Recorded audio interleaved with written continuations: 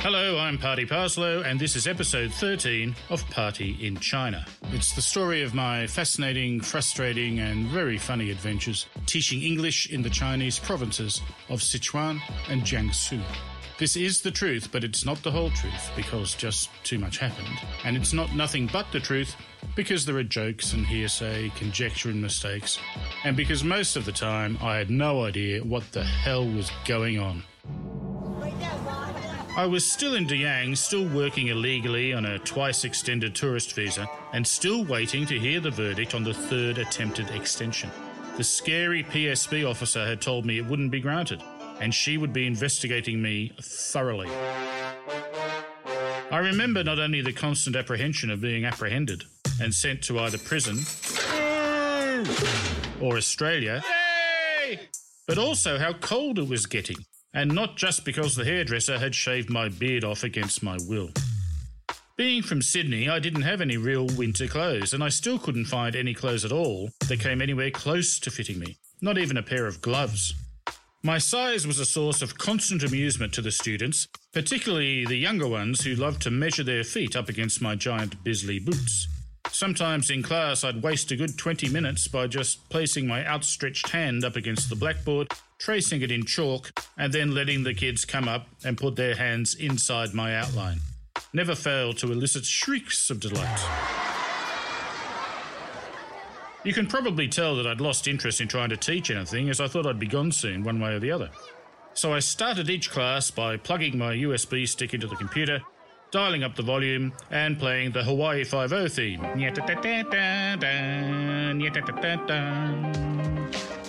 While encouraging the pupils to do the twist, the running man, or what I told them was the Batman dance, because I'd only ever seen it on the old Adam West series. But I've just looked it up and find it's actually called the Batusi. The juniors had a good time, but most of the seniors were open-mouthed and mortified by my unco-gyrations. Dad dancing must not be a phenomenon there. They don't whistle much either. Now, that's not the strange non sequitur it seems, because I discovered that they couldn't whistle with another classroom song. I called it Phenomenon, but again have just looked it up and it's actually Mana Mana by Pierre Umiliari. Mana Mana. Better known if you're my age as by the Muppets, and if you're younger as by Cake. I'd write the word phenomenon on the blackboard, talk about what it meant, and then select a child to stand up front and say, phenomenon. Then the rest of the class and I would go, do-do-do-do-do, phenomenon, do-do-do-do, phenomenon, do-do-do-do-do, ba-do-do, ba-do-do, ba-do-do, ba-do-do, ba-do-do, ba-do-do. But if I whistled instead, the children would be fascinated and the lesson would turn into a whistling for beginners class. I wasn't the only one aware of the change of seasons. Sunny sent a helpful email. Recently, the weather is changing very fast, so remember add clothes and keep warm. Heat is the most important thing. Besides, when you are outside, you should be on the alert, especially drawing money on the ATM. You'd better not do it at night. So the Chinese are as honest as the day is long. But when it's cold and dark, watch out. Part of the worsening weather was the darkening sky. It was smoke haze, caused by the local farmers who burn off the leftover straw chaff because they believe it both fertilises the earth and pleases the gods. But it didn't always work, because one clear night I saw the Chinese moon for the first time. It looked very like our moon, except it set in the east. Of course it didn't. I'd had my bearings completely twisted around for months. I thought north was south and east was west. That's what happens when you never see the sun. Another unusual farming practice was covering the country roads with the harvested wheat stalks so they'd be run over by passing traffic. It's a free method of threshing. Obviously, the bigger vehicles like trucks and buses did the best job of separating the wheat from the chaff. I'd always look out the bus rear window to see the people with rakes suddenly appear and scoop up the scattered grain, making piles of seeds beside the tarmac. Unfortunately, the larger vehicles also caused larger winds as they passed, so the seeds got blown back all over the road. I imagine the whole process took quite some time. As mentioned, I wasn't really trying to teach my students anything anymore, but I did find it a tad depressing that in 3 months I hadn't been able to teach them anything at all. Then one day in the playground, a girl yelled at a boy to shut up, and he yelled back, "No, you'll shut up." And I cheered up when I realised that at least I'd taught them that. The first time I'd told a class to shut up, I'd had to explain what it meant, so I wrote it on the blackboard. When the regular teacher came in at the end of the class, she'd read it and asked me what it meant. Even Mr. Wong didn't know the phrase. So if you're ever told to shut up by a Chinese person, say hello from me. My main regret at my premature departure was my failure to learn the language. In Europe, after a couple of weeks, I'd be chatting in simple phrases with the locals, in French, German or Greek. But after 3 months in Sichuan, I still couldn't make myself understood in shops or restaurants. I'd memorised a lot of words, but I couldn't seem to put them together in comprehensible sentences. So communicated by barking single nouns and verbs, pointing at things and performing charades. No matter how carefully I constructed a statement or question, they just wouldn't get it. So I then had to break it down word by word and have the Chinese person puzzle it through. That's if they were still there. I lost count of the number of times a pretty woman would smile and shuffle off after getting bored watching me mentally construct a sentence. Or just shuffle off but without a smile. It's because Mandarin is a tonal language and I'm a visual learner. When I choose words in my mind, I see them. I don't hear them. It makes me a good speller and a shite Chinese speaker. There are 4 tones which change everything. They make the same arrangement of letters have completely different meanings. The first tone is high and level. Like a toddler wailing. The second tone goes from low to high. Like an overactor saying, "What?"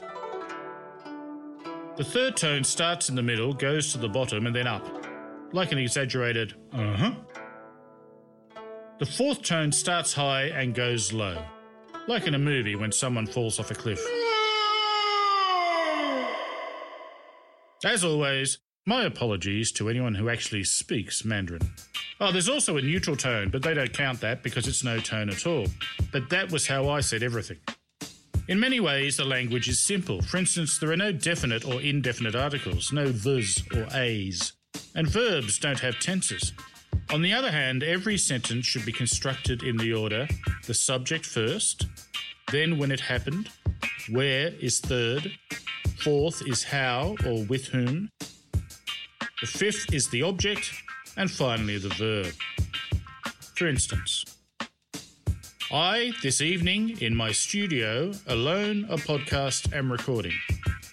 Now, just putting that sentence in order in English took a while. In Chinese, it took me bloody ages. But as with the students yelling "shut up," a small incident once again made me feel better. Trevor took me out for a farewell piss-up and we were in a nightclub when Lady Gaga's Poker Face came on. My favourite Chinese word was mama hu. Ma is horse, hu is tiger, so it literally means horse, horse, tiger, tiger. But is like our, so-so, comme ci, comme ça. A beautiful young woman wanting to practice her English asked me if I liked Lady Gaga. After only a brief moment's thought, I replied, "Gaga mama hoo-hoo." I didn't usually go on with the others to the nightclubs. When Juanita shut her bar, I'd wander home alone. But this was my big farewell and I stayed out until 3 in the morning, my first late night in Diang. The main club was called Bar Barbie, and it's on the main drag opposite Wan Miao. I told myself I was too old and cranky to put up with the crowds and shouted conversations, but really it was that I could hardly have any conversations, shouted or otherwise, in Chinese. So I liked it when the Thai students were in the club. They were a dozen or so 17-year-olds on exchange from Thailand. And they were a fun bunch who quickly worked out how to avoid the school curfew and guards, and they ran riot late at night in Barbie and other discos. They were fairly discreet. I only found out when I told Trevor he was the second hungover person I'd seen that day. The first had been one of my students. And he admitted he'd been out on the tiles with the Thais the night before drinking Baijiu. Baijiu is kind of Chinese vodka, nowhere near as smooth. It's distilled from sorghum mostly, and I refuse to drink it. Mostly. So when the Thai students had escaped their dormitories, I'd have someone to talk to because their English was good. But on other nights, Trevor would be off hunting for his next girlfriend and I'd be left lonely in the crowd. Women would come and sit on my knee, but they'd hardly talk and leave as soon as their friend took the photograph. Made me feel like a shopping mall's Santa Claus. But I wasn't alone on my last night, and many people generously shouted me farewell drinks, mainly Baijiu. So I was looking for the aspirants the next morning when the phone rang. Mr. Party! Oh no. Wang is here! I was summoned to Mr. Wong's office expecting to be met by cranky uniformed people with handcuffs, but was surprised instead to see Nancy's from Sunny's, who told me that my visa extension had come through, as promised, just like that. No fuss, no bother, no idea how. But I was often told that to get things done in China, you needed Guangxi, which is like, it's not what you know, it's who you know, on steroids. Guangxi is fundamental in Chinese society. From your childhood, you start giving and accepting favours from family and friends. Everyone keeps tabs on who owes what to whom throughout school, university, career and marriage. It's even enshrined in the language. The phrase for you're welcome is mei guangxi, meaning not guangxi, or you don't have to add this on your imaginary abacus of favours. So mei guangxi, dear listeners, you're welcome if you've enjoyed this episode of Party in China. Next time, we visit the weird and wonderful Walmart. And I'll tell you what I learnt about sex in Sichuan. Now that's a tease. I'd listen to that. You've been listening to Party in China. For more, like us on Facebook or follow us on Twitter. Subscribe to the podcast at Audio Boom, Stitcher, iTunes, or your favorite podcast distributor. This has been another quality podcast production from Bytes.com.